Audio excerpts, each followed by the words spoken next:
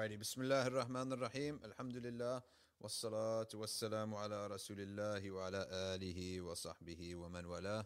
Allahumma salli salatan kamila wa sallim salaman tamman ala Sayyidina Muhammadin alladhi tanhallu bihi al-uqad wa tanfariju bihi al-kurab tuqda bihi al-hawaij وتنال به الرغائب وحسن الخواتم ويستسقى الغمام بوجه الكريم وعلى آله وصحبه وسلم تسليما كثيرا طيب مباركا فيه. For everybody about our Instagram, we must have offended Instagram, so they're telling us for the benefit of the rest of the Instagram community, we are limiting your behavior or how often you can do certain things on Instagram. That's what it says here. That's the note that it says here. So whatever, I'll try to get to your questions as much as possible, and if not, then you can migrate to my Facebook page or to YouTube. All right, but we'll see what happens. Today, we're on Stories of the Awliya, and we're going to talk today about one of the most celebrated, one of the most earliest awliya that we have in our history.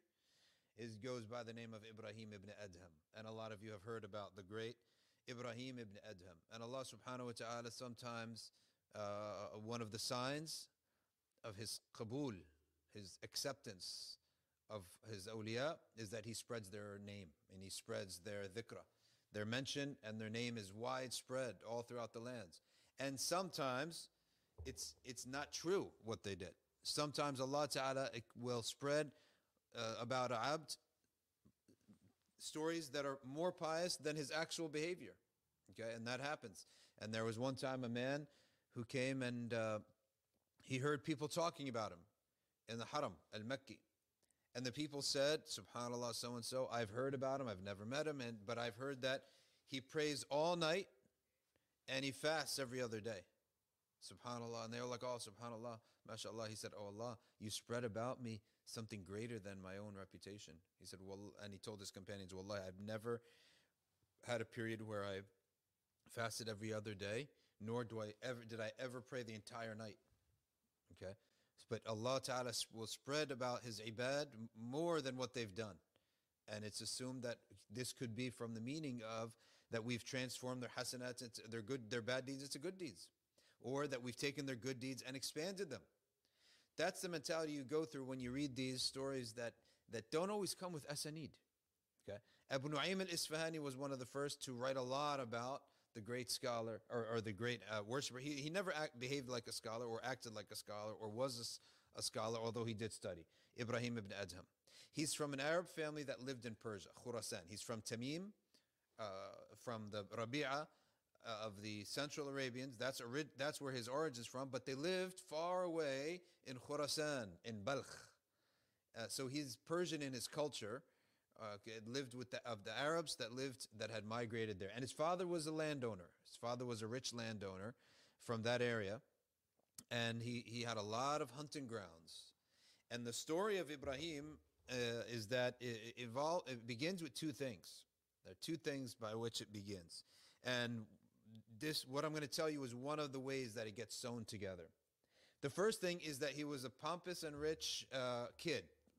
Right? There are as you know, these rich kids, they have to find different hobbies. One of his hobbies was not really a lawful hobby.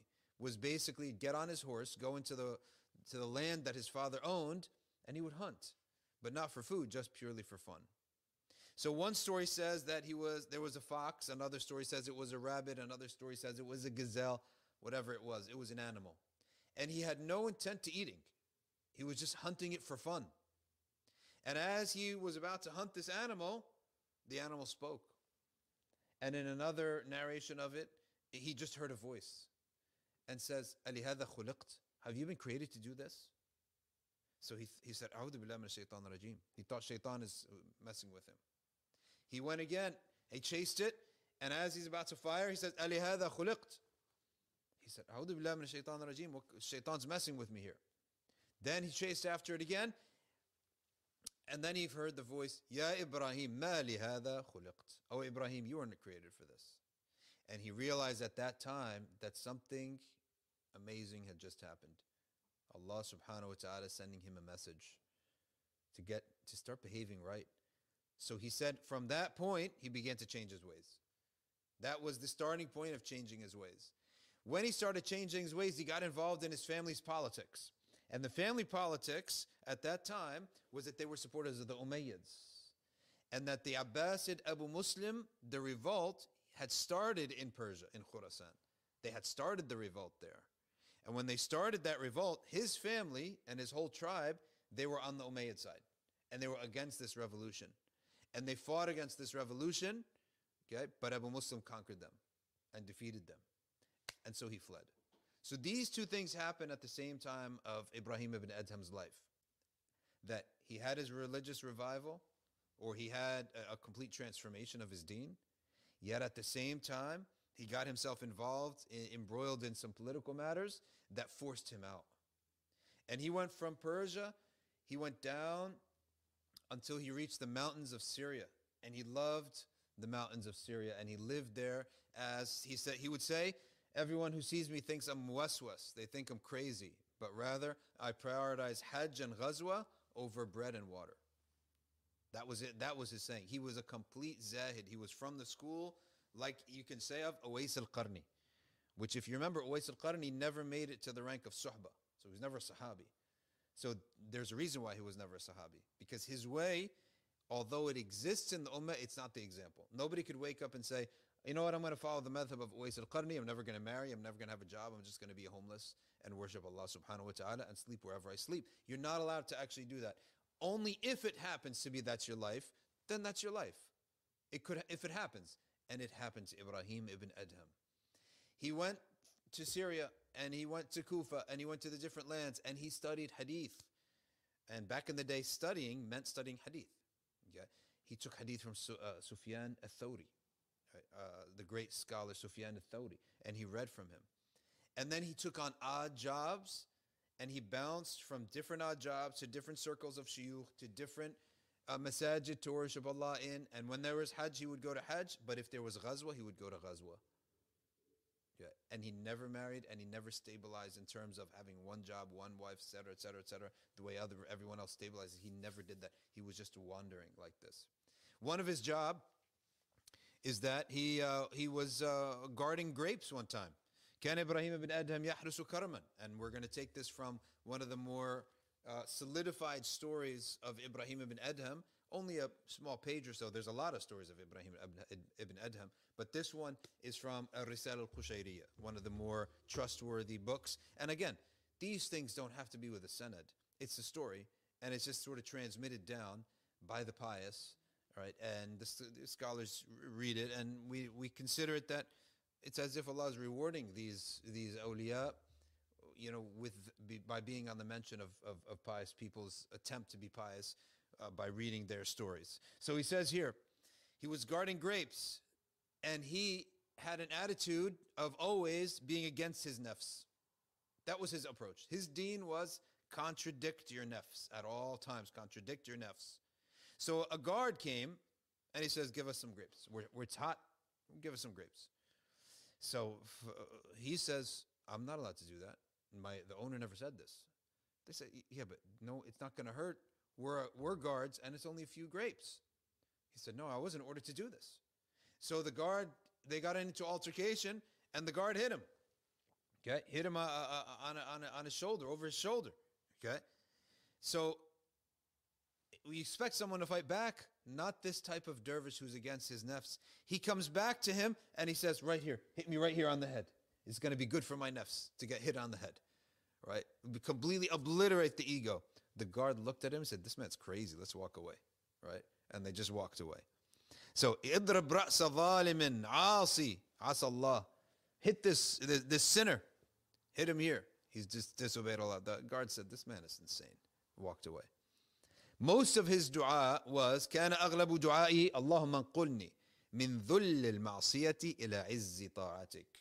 Oh Allah, transmit me, move me from the humiliation of disobedience unto the glory of obedience. Because disobedience in the afterlife is considered, or in the heavens, it's considered humiliation. If you had news that said that so-and-so walked around urinating in public, or so-and-so entered a room or something with defecation all over him and all over his face, So that's humiliation in this world. So likewise, if someone sins with their eyes, that news goes up to the heavens. Your record is going up. That's how it's received, with disgust. Malaika looking at it with disgust. You may love sins here. Wine is always put in a nice bottle. Zina is viewed as like a thing, like at least you're desirable. If you're committing zina, there's sort of a thing there where at least women like you, right? But that's in this world where some sins are wrapped, not some, Allah subhanahu wa ta'ala tells us, sins in this world are wrapped with sweetness on the outside, and it's bitter on the inside. So hellfire has been surrounded with desirable things. So most sins appear very desirable, right? Most sins do appear desirable with temptation. But in the heavens, they're only in their real form, which is disgust. And it's something that the malaika meet with disgust. Okay. He says here about him that he fled and he had a few companions. Wherever he would go, he would make a few companions. They would sit in the circles of knowledge and they would worship Allah day and night, and they would take odd jobs and they would fast, and they were all extremely thin and skinny from the amount of fasting that they did. And then they would just move from place to place to place. He says, Ibrahim says, according to Abu Nu'aym al-Isfahani, he says, I cannot enjoy life outside Syria. He loved Sham. He was from it. He moved to Sham and he died in Sham. He said, I'm wandering steep in the mountains, living the life of taqwa. Okay? No dunya whatsoever. Now, as we said earlier, this is not the sunnah, but if it happens to somebody in a phase of life or otherwise, he says, those who find me, they always say, he's delusional. Right? Or that he's just like, he just does odd jobs here and there. They only view him as that. He said, Wallahi, it seems these people, they have no value for hajj and jihad, and all they value is the loaf of bread in their mouth. Okay. In another story about him, he says here that he spent some time in the Syrian desert, in a khalwa, worshipping Allah day and night. There he met a man. This man began to teach him al-ism al-a'zam, the name by which إِذَا دُعِيَ بِهِ أَجَابٍ. If a person calls upon Allah with this name, this ism al-a'zam, Allah answers his dua. And then he walked and he came upon another man. He came upon Abdurrahman al-Sulami. Okay? Abdurrahman al-Sulami. He came upon him. قال Ibrahim. He says, I came upon him and he said, it must be Al-Khidr alayhi salam who taught you that. And in the literature you'll find that Al-Khidr, who's the same man that met Sayyidina Musa, it has a unique status that he lives a long life, and he doesn't live like other humans. He lives under the sharia of every prophet, but he doesn't eat, he's very unique. And he dies only in the akhir zaman, and it's said that Dajjal kills him. That he's the one who's split. And the story of the Dajjal splits a man and then brings him back together. He says, now do you believe I'm God? He said, now I'm actually more certain that you're Dajjal, because the Prophet predicted this. So, Allahu A'lam about this, but it is in the works of many, many, many mufassirin, and you could read it on your own. This is not my theory. That Al-Khidr is somebody who lives a long life. And he meets many salihin, and it is said that Imam al-Nawawi used to meet Sayyidina al-Khidr every other year in the last 10 nights of Ramadan in Al-Quds. That Sayyidina Imam al-Nawawi used to do i'tikaf in al-Masjid al-Aqsa every other year in the last 10 nights of Ramadan, and there he would have meetings with Sayyidina Imam al-Khidr, or Sayyidina al-Khidr. I can't say Imam al-Khidr because he's not the leader of Muslims. He's a figure that exists in the pious, in the works of the books of piety and the qasas of the awliya. Okay. وَقَالَ لِرَجُلٍ فِي الطَّوَافِ. He was making tawaf one time, and a man came to him, and he said, اعلم أنك لا تنال درجة الصالحين حتى تجتاز الست عقبات. So a man came and he had appearance of piety. So Ibrahim Ibn Adham came and he started to tell him certain things, and he said there are 6 things that you have to traverse at some point or other. You must experience it. It's not going to be all the time, but at some point or other you must experience these 6 things in order to be really truly called pious. All right, so what are these things? He says, number 1, close the door of soft blessings and open the door of roughness and hardships. At some point in life, you cannot be a pious person. At least some point in life, you're going to have to face hardships. Okay? That's the first thing he said. He said, number two, you close the door of fame and you open the door of humility. That you have to open, at some point, you're just a regular person. Now, by the way, sometimes you can have a person who is extremely glorious in their wealth, right? They're extremely wealthy and they're extremely popular. Now, when they want to humble themselves, they go to the opposite extreme and they wear the patch clothes and they're completely zero. But guess what? That's also very much attention getting. That's why there are many imams, if you read in their books, they say, do not wear the clothes of the poor. If you're not poor, don't wear the clothes of the poor. Only two things could happen, both of which are bad. Number one, that they may think you're zakah eligible, and they give you zakah, whereas you don't need zakah. Number two, they may think you're so pious that he doesn't even care what he wears. He's so pious. That's not good for you either. This is one of the reasons why it's one of the sayings of Imam Malik. He did not like the long beard. Why? Because it's shuhra, fame for your piety or something. Have a beard, fist length, or whatever people call a beard.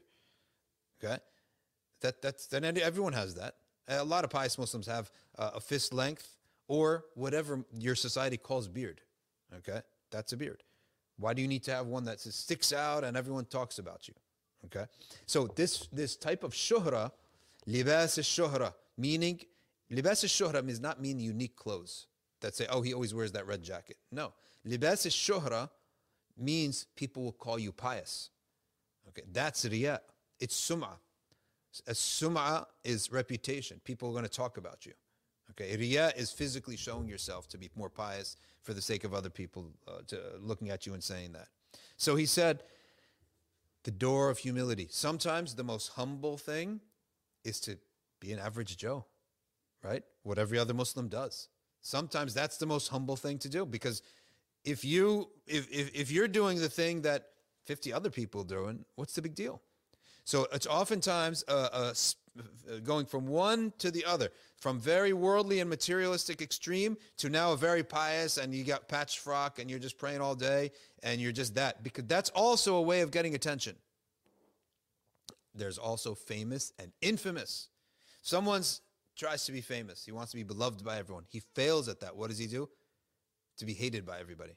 You're still getting attention, right? It's still an attention grab. It's just in reverse. It's almost a little bit, you want the attention so badly, it's perverse. That I'd rather be hated by everybody than ignored.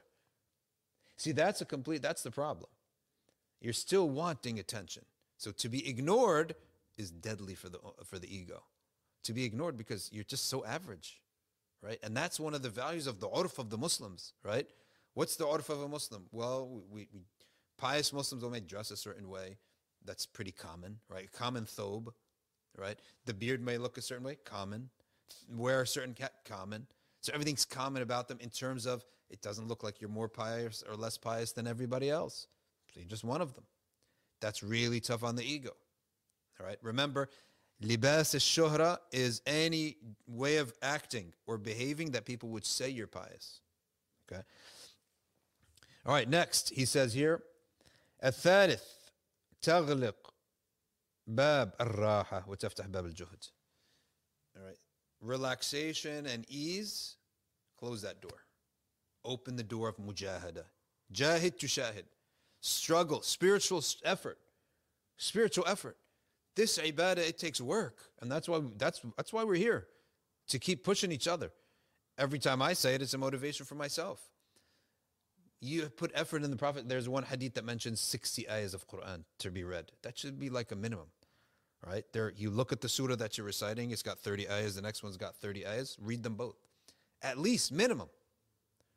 Right? Reciting Quran daily for a working person, it is not going to happen without extra effort. Not going to happen except you doing it. One time a sheikh from Yemen, his murid said, I'm so busy, I can't recite. He said, recite on the motorcycle while you're going to work. So you have a guy with his wife and kid, he's reciting Quran on the motorcycle. Because that's how they transport. That's the cheapest transport, is a little motorcycle. A sikr, which they call it. So it has to have mujahada. This thing has to be with effort. Fasting is not easy. It's with effort. Adhkar is not easy. It's with effort. If someone sees my iman is going up and down and up and down, it's because you don't have a steady state. You don't have a steady wird every morning and every evening. You don't ever miss your awrad. All right. وَالرَّابِعَةُ تَغْلِقُ بَابَ النَّوْمِ وَتَفْتَحْ بَابَ السَّهَرِ. You close the door of sleep and open the door of being awake, waking up. Waking up in the middle of the night is the greatest time for dua. The Prophet ﷺ said, it's dubura kulli salat al-maktubat, dubura salat al-maktubat, وفي جوف الليل من وفي جوف الليل من الثلث الآخر. Hadith of the Prophet ﷺ. In the middle of the night, closer to the last third. Okay, so that's if you don't wake up at that hour, drink some good amount of water before you sleep. Not too much, but a decent amount. You'll have to go to the bathroom in the middle of the night, and that's going to be your alarm clock. وَالْخَامِسَةُ تَغْلِقُ بَابَ الْغِنَى وَتَفْتَحُ بَابَ الْفَقْرِ. That the times in which you have no need for anybody to the time in which you barely have enough to live. This is al-faqr. At some point or other, it's actually good to feel that a little bit. Now you can at least relate to people, but also you feel how needy you are to Allah. You'll find yourself making dua like you've never done before. Okay? Because at some point or other, to taste being in need, it's extremely good for our souls. وَالسَّادِسَ تَغْلِقُ بَابَ الْأَمَلِ وَتَفْتَحُ بَابَ الْإِسْتِعْدَادِ لِلْمَوْتِ. Close the door of having these long dreams and long hopes and open the door to be getting ready for death. Okay? And imagining that death could come at any moment. And when you do that, what you're actually doing is you're releasing air out of the balloon. You're releasing all the pressure. Why are you pressuring yourself to have this perfect life here in this life, in this dunya? That pressure can't be all the time. Sometimes you strive and sometimes you let it go. In the daytime, you should strive. Once the night falls, you have to let it go. Khalas, imagine that this is my last night. That's it. I lived my life. I'm done. What you're doing is you're releasing so much pressure from yourself. And you're letting yourself relax. Khalas, I lived. Now I'm going to go meet my Lord. And you could close your phone. You could close everything. Don't talk to me. Don't check my email, whatever. And completely just go into a spiritual state in which, khalas, it's over. I'm done. I'm going to meet Allah today. And you put your head on the pillow, imagining that. You release. You wake up the next morning. You get back to work. The problem is one or the other. You can't hop on one foot, right, and expect to get anywhere. You have to walk on 2 feet. There must be a time of raja, striving for a better life from Allah subhanahu wa ta'ala, getting a better life from Allah in the halal, for the sake of Allah, for the sake of just having His bounty. And there has to be a time where you cool that all off completely, where you say, khalas, the life is over, I'm done. Today I sleep, I die. I go to the afterlife. And you're going to find yourself, you can do this forever. You don't burn yourself out. And if you have too much of dhikr al-maut and khalas, life is over, you're not supposed to be like that at 9 a.m. You're supposed to be going out and striving. You're not supposed to wake up at 9 a.m., say khalas, hayat al-dunya, and life is over, blah, blah, blah. You won't get anywhere in life. You will find yourself, you will wake up in 10 years and realize everyone is married and has kids and has money, and you're just like zero. What did you get? What did you get out of life? So you have to still live. All right, so there's a time for this and there's a time for that. It is said, قال سهل ibn Ibrahim, I was a companion of Ibrahim Ibn Adham. So I got sick. So he spent all on me. He worked extra to get me food, to get me medicine. Okay? And I wanted some food. And sick people, you should give them what they desire. Like, they ever tell you that when you're sick? Your mother says, eat whatever you want. The doctor says, whatever he wants to eat, you should eat it. Because it's as if your body's saying, this is the nutrient that I need. So he said he desired a certain food. And Ibrahim went out and he got him that food. Now, when I got better and we were going somewhere, I said, Ibrahim, you're walking? He said, yeah. He said, what happened to your donkey? He said, I sold it. I said, sold it? What'd you sell it for? He said, you wanted that food, right? I had to sell the donkey for that, right? So he says, now what am I going to ride? He said, then when he got sick a second time, he gave him a ride to the doctor. He carried him on his back to the doctor. This is the type of suhbah that Ibrahim had. right, with his people. Those people. There's a book by Abdurrahman as-Sulami. You should read it. It's called the Book of Chivalry, the Book of Chivalry, Kitab al-Futuwa. In it, it says that there's levels of relationships, and this is actually important to talk about. There are levels of relationships. There's the relationship of you just simply someone is your brother in Islam. At that point, there's the very bare minimum of a relationship. Now, I want to set you free about something. When we read these books of piety and everything, there is nothing greater than the Sharia. The Sharia, when it gives you a right, you should never imagine that following your right or taking your rights, your huquq, is lowly. For example, the Sharia says, وَإِذَا قِيلَ لَكُمْ ارْجِعُوا فَارْجِعُوا. If someone knocks on the door and you don't want to talk to them, right? The Sharia says that the person in his home, he may be busy. Maybe he's not in the mood. Maybe he doesn't want to talk. He has absolutely no obligation to talk. The person in his house may say to the person who's knocking, go back. Or may simply not answer the door at all. Like I could be sitting in my home, someone's knocking at the door. This is because we don't know our law. And I say, hey, who's knocking at the door? I say, oh, so-and-so's knocking at the door. Well, I'm doing something right now. I don't feel like getting the door. You may think, oh my gosh, that's rude. Wait a second. Let's look at the Sharia.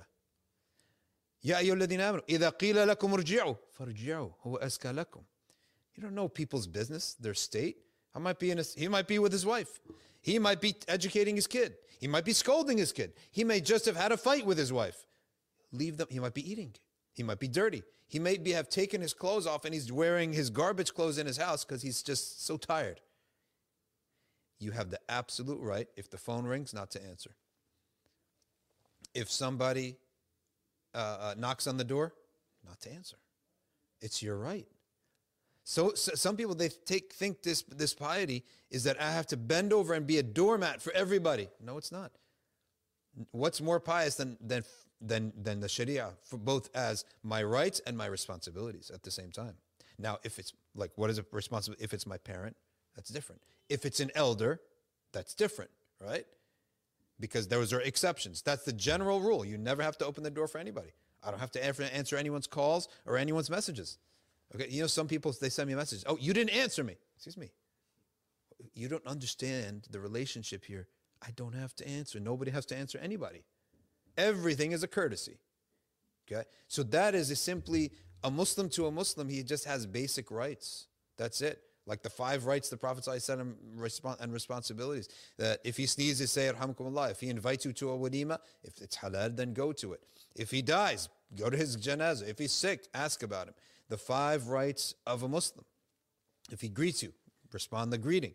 So then there's people that you start to befriend, a suhbah. You keep their company on purpose. You willingly keep their company.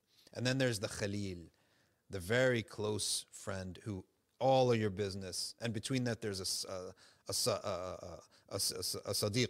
So there's a sahib, someone who's generally you keep their company. Where? In the public mosque. The masjid's public. Masjid is a place where we make our friends. Why? Because everyone goes there. I can hang out with you, I could not hang out with you. It's up to me. If I see you in the prayer line, I can go pray next to you. If I don't want to, I can go pray somewhere else. No offense. No offense should be taken. You can befriend whom you want in the masjid. Okay? As long as I'm not intentionally not answering your salam. So then from the masjid emerges a suhbah. All of us are ashab. As long as we're in the same place at the same time, we know each other, that's a suhbah. Okay? We're in each other's company. From there, we choose our sadiq, our friend. The friend is someone you trust now, and you enjoy to be with them, and you invite them to their house, they invite you to your house. Amongst your friend circle, not all friends are the same. There's the best friends. Al-Khalil. The Khalil, he's totally in all your business. You're in all his business. Willingly. You love each other that much. Okay? I'm actually a little bit suspicious about this, to be honest with you. Most of the time, I find that women are like that.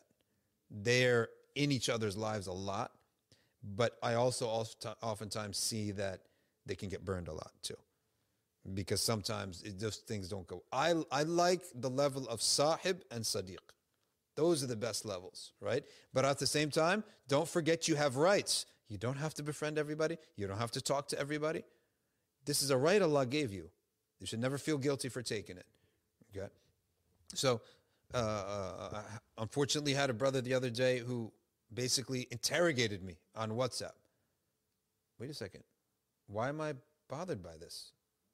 It's my 100% shar'i right to simply ignore the person. What he thinks, he thinks. What do I care?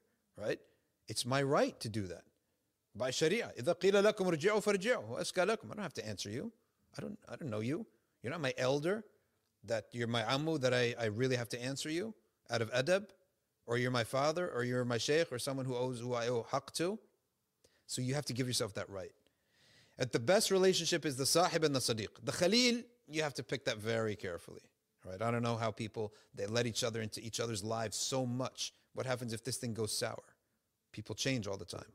So point being is that you can read up on that in Abdurrahman as-Sulami's book, the Book of Chivalry.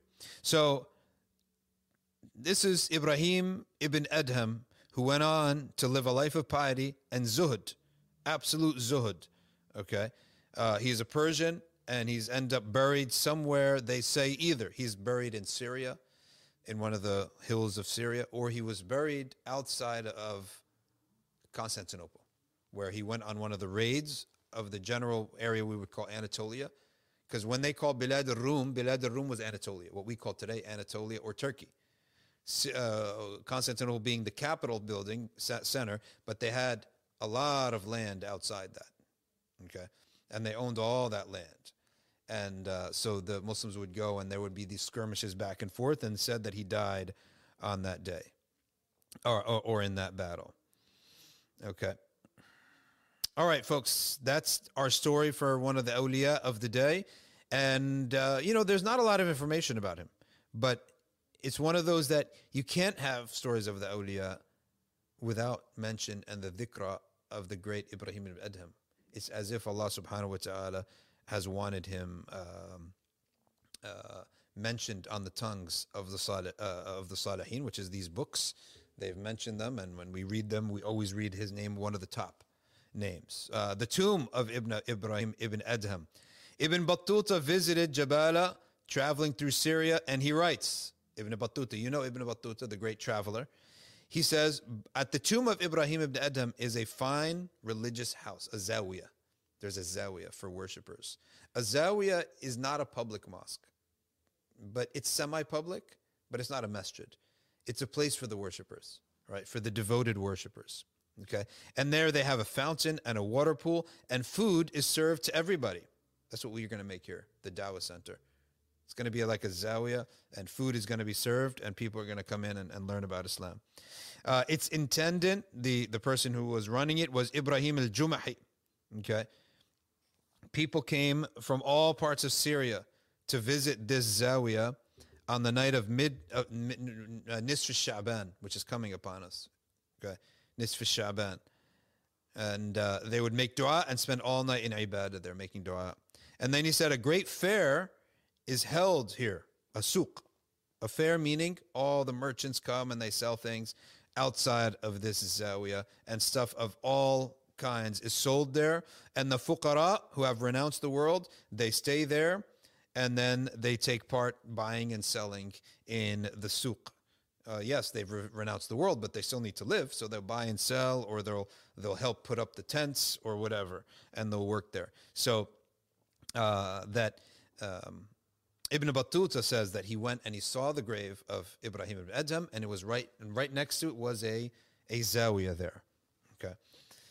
And the zawaya are very special places. They're the abodes of the worshippers. And these ubad are people in different stages of life. Sometimes old, retired. Sometimes youth. They just have some time of year before they move on with their life. Sometimes they're penitent people. Sometimes they're alcoholics who have repented from their alcoholism, and they need a support group to firm down their iman and their habits. Zawaya are great. This Dawah Center is going to be a zawiyah. Our Dawah Center we already have Dalail al-Khairats every Monday night. They did it this week, right? Dalail al-Khairats every Monday night. Fuqara Fuqara meaning people, they're coming for Allah subhanahu wa ta'ala. A public mosque is different. Public mosque, huh?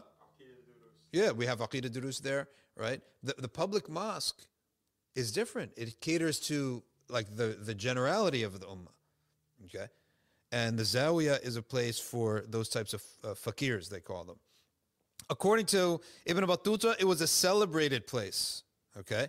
And that a nice mosque was constructed around there, like a public mosque, okay? In the Mamluk times, when the Mamluks took over and they traveled to Syria, they built a big mosque next to the tomb of Ibrahim Ibn Adham. And one of the sultans, he describes it as follows. He says, the sultan arrived at Jabala, okay, located on the coast, and he visited the tomb of Sheikh Ibrahim Ibn Adham, and Jabala is a small town next to the coast of the Mediterranean Sea, all right, and its inhabitants are very simple people. The inhabitants were very simple people. Sultan Qaits Bey, the famous Sultan Qaits Bey, he officially visited the tomb of Ibrahim Ibn Adham, okay. And so on and on goes the story of Ibrahim Ibn Adham. Here's a story. Ibrahim Ibn Adham, he was in Balkh and he was an Amir. He was like a young prince. One day, he sat at the council in his palace, in his dad's palace. An Arab with a camel came in. Ibrahim says, where are you from? And where are you going? He said, I'm a camel driver hoping to stay at this area. He said, what are you talking about? This isn't a rest stop. This is a palace. The man said, does it belong to you? He said, yes. He said, to whom did it belong before you? He said, to my father. And whom belonged before him? He said, my grandfather. He says, I understood. And where are they now? He said, they all died. And now I own the palace. Ibrahim did not say this. He said, Ibrahim, did I not say this is just a caravanserai, which means this is just a pit stop? Right? The Arab man said, it's a pit stop. No, it's not a pit stop. It's a palace. He said, wait a second. Your dad had it. Your grandfather had it. Now you have it. So it's a pit stop. Right? It's a pit stop. They're all dead. Okay? And now you have it. And soon you'll be dead and someone else will have it. Ibrahim understood that he would soon die and that kingship, ownership was transient. And that's one of the reasons that helped him leave off Hayat ad-Dunya, this little incident that happened with this man. All right, let's take a break here and let's go to our Instagram questions. And Instagram giving us a hard time. And let's go to Ryan. Anything we got today? Yeah, we got some good questions. All right, let's hear it. First one, Hassan asked, what's the balance between extravagance and humility? What is the balance between extravagance and humility? Anytime that anything is up for grabs, that anything is relative or subjective, the answer to it is in the lives of the pious. Look at how the pious Muslims live and be like them. Okay, so you're not the first person to ask this question, right? So the people before you asked this question and people before you asked this question, they came to conclusions. So anytime there's a judgment call, look at the urf of the salihin. This is called urf al-salihin, the custom. What is the custom of the salihin? So if a person today is called a zahid, right, and we agree he's someone who leaves off the dunya, for sure he doesn't only own 2 garments like the olden days, the ancient times. In the ancient times, a zahid literally owns 2 garments. And when he washes one, he wears the other, and vice versa. But today, no one owns 2 garments. Even the most ascetic person will have a couple pairs of pants, couple shoes, right? Work shoes, maybe dress shoes, even if he's the most ascetic person. So it's all relative. So look at the customs of the people around you. Okay, next. This is a good question. His brother must have his priorities straight. He said, is there any way for people like us, average people, to make Allah our Khalil? Is there any way to make Allah our Khalil? The answer to that is really we just travel the path of the awliya. We never make Allah our Khalil, nor did Sayyidina Ibrahim make Allah his Khalil. Allah is the one who chooses. Sayyidina Ali was asked one time, how do I come to know Allah? The person, Sayyidina Ali says, how Allah wishes to make himself known to you. That's how you will know Allah Ta'ala. So the answer to this is we don't do this thing. You just do your job and Allah will open whatever path he wants for you.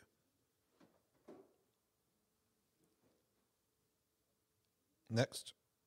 Okay, so this one, I've just been wondering this for a while, and since we're talking about Ibrahim, like how interrelated are people's names and their virtues that they adopt? How interrelated are people's names and their various virtues? So it is often said, it is often said that Ibrahim Ibn Adham ended up living like Ibrahim al-Khalil, Sayyidina Ibrahim, wandering around. Of course, the first half of his life, because Sayyidina Ibrahim did eventually, he had children, and he had a lot of children, and he settled, and then he had Sayyidina Ismail in Mecca and Sayyidina Ishaq in Asham.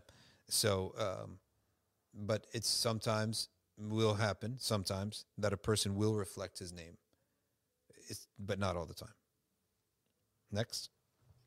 So this one's kind of related to the afterlife, but it's still relevant today. When we die, are our souls in the grave or in the barzakh? When you die, your soul is in the barzakh, which has a certain connection to the grave. What's the nature of that connection? Allahu A'lam, but it seems to be that it hears the visitors of that grave. And it hears what's happened and what is said to it at the visitors of that grave. All right, Hassan came back with another one. He mentioned what are the basic adhkar, awrad that we should have in our day.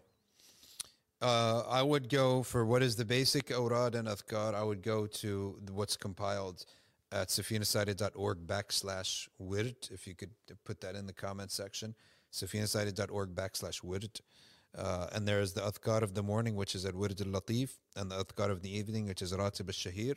And then if someone recites Quran, what he's capable of in between 2 pages, 10 pages, that's within what's considered good, according to the way people worship and they do their ibadah, that would be considered very good and stabilizing. Unfortunately, sorry for the Instagrammers. They're giving us a hard time in Instagram. Maybe if we stay off Instagram for the weekend, we'll be back to normal on Monday, but they're just giving me a headache.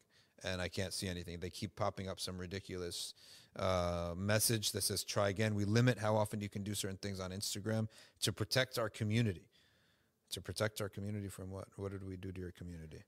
Tell us if we think you made a mistake. You made a mistake. Yeah. Okay, so I can't answer anyone on Instagram. All right, keep going. All right, someone asked, when Allah answers our dua, is it a pre-eternal answer? When Allah answers our dua, is it a pre-eternal answer? Everything that Allah decrees is pre-eternal.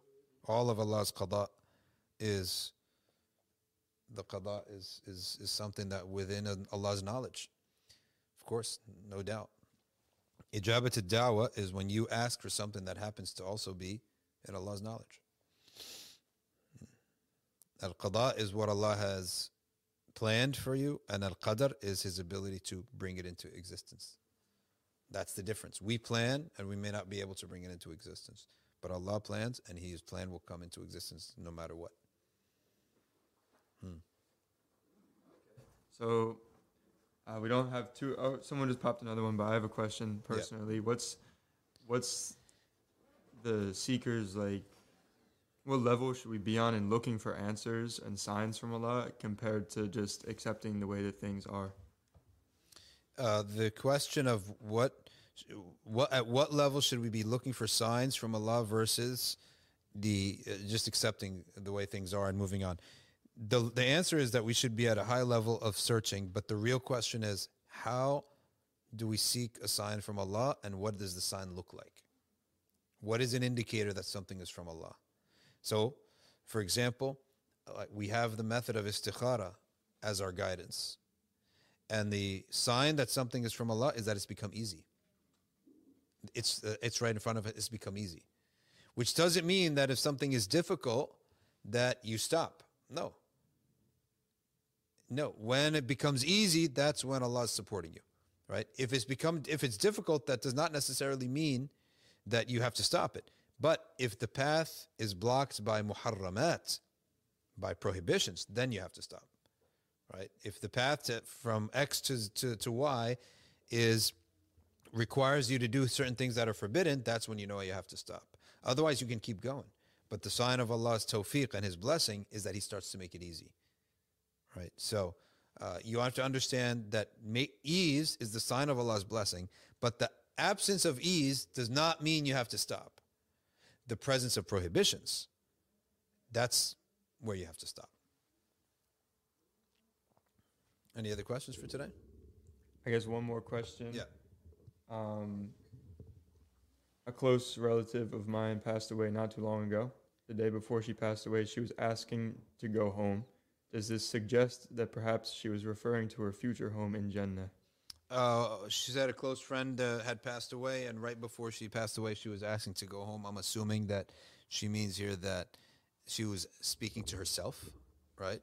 I want to go home, or just saying that in a not semi-conscious state, I'm assuming, and Allahu Alam, maybe that is a good sign that they are speaking about their otherworldly life.